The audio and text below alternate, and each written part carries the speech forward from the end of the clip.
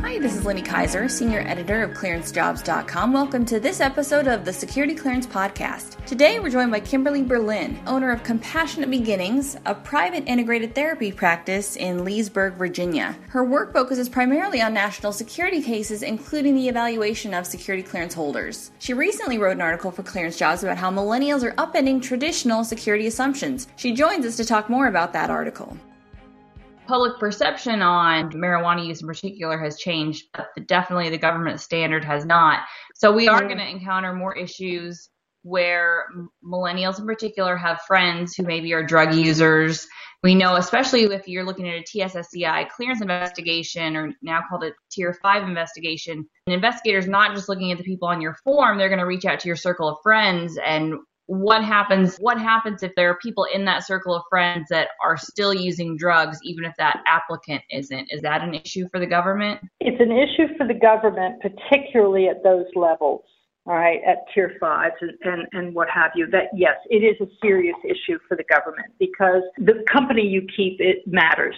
It does. And it's a reflection of who you are and what your values are or what your personal and private life is like. And also, if you can be swayed by foreign sources, etc. As hard as it is, if you have friends who are not in the government, but who you like to hang out with and they are using drugs, one has to really take stock of which is more important, the career and the position that you are seeking with the government for long term, right, and hopefully with continued success and promotion, or an acquaintance/friendship that would literally destroy that career. And that's a very, very hard choice to make.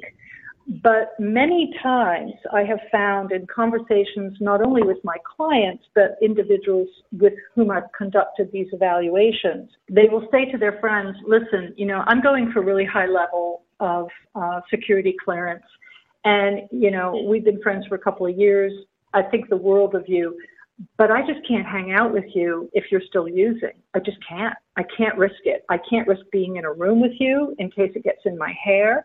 I can't risk, having an investigator looking into this and blowing my chances of my future. And I hope you understand, and it's no ill will. I think you're a great person, but I've had to make a decision. That can really be a tough thing for a young person to do. But in many regards, if the career is what they're seeking and a future in that career trajectory is what they want, that's the kind of decision they are going to have to make.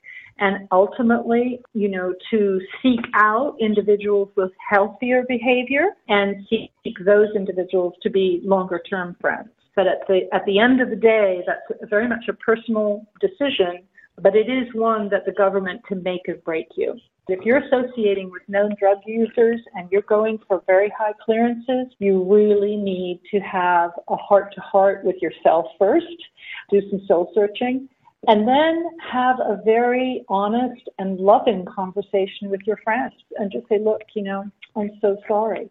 And who knows, if they're known drug users, maybe they'll change the way they're living their lives. You never know how that can pay forward. Just as an aside, I actually, in a non-security environment, I have two individual clients who I've been working with who are court-ordered, and they thought that they could just, keep hanging out with their friends who smoke and what have you. And turns out that they're in rooms where there's a lot of marijuana being smoked, and of course it got into their hair follicles, and of course they get tested and they get busted, and they're back in jail. Both of them are back in jail. So it just goes to show, that it can have dramatic consequences like that, and or the difference between an incredible job or not. So it's something that we have to, unfortunately, we do have to cross that particular threshold of decision making. It's hard. And I advise or invite my clients who are going for clearances, particularly high clearances, to be as compassionate and loving in their discussions with their friends who use drugs as they can possibly be. There's, no harm, no foul, but I have to do this. And I don't love you less, and I don't think of you less, but I do have to part ways.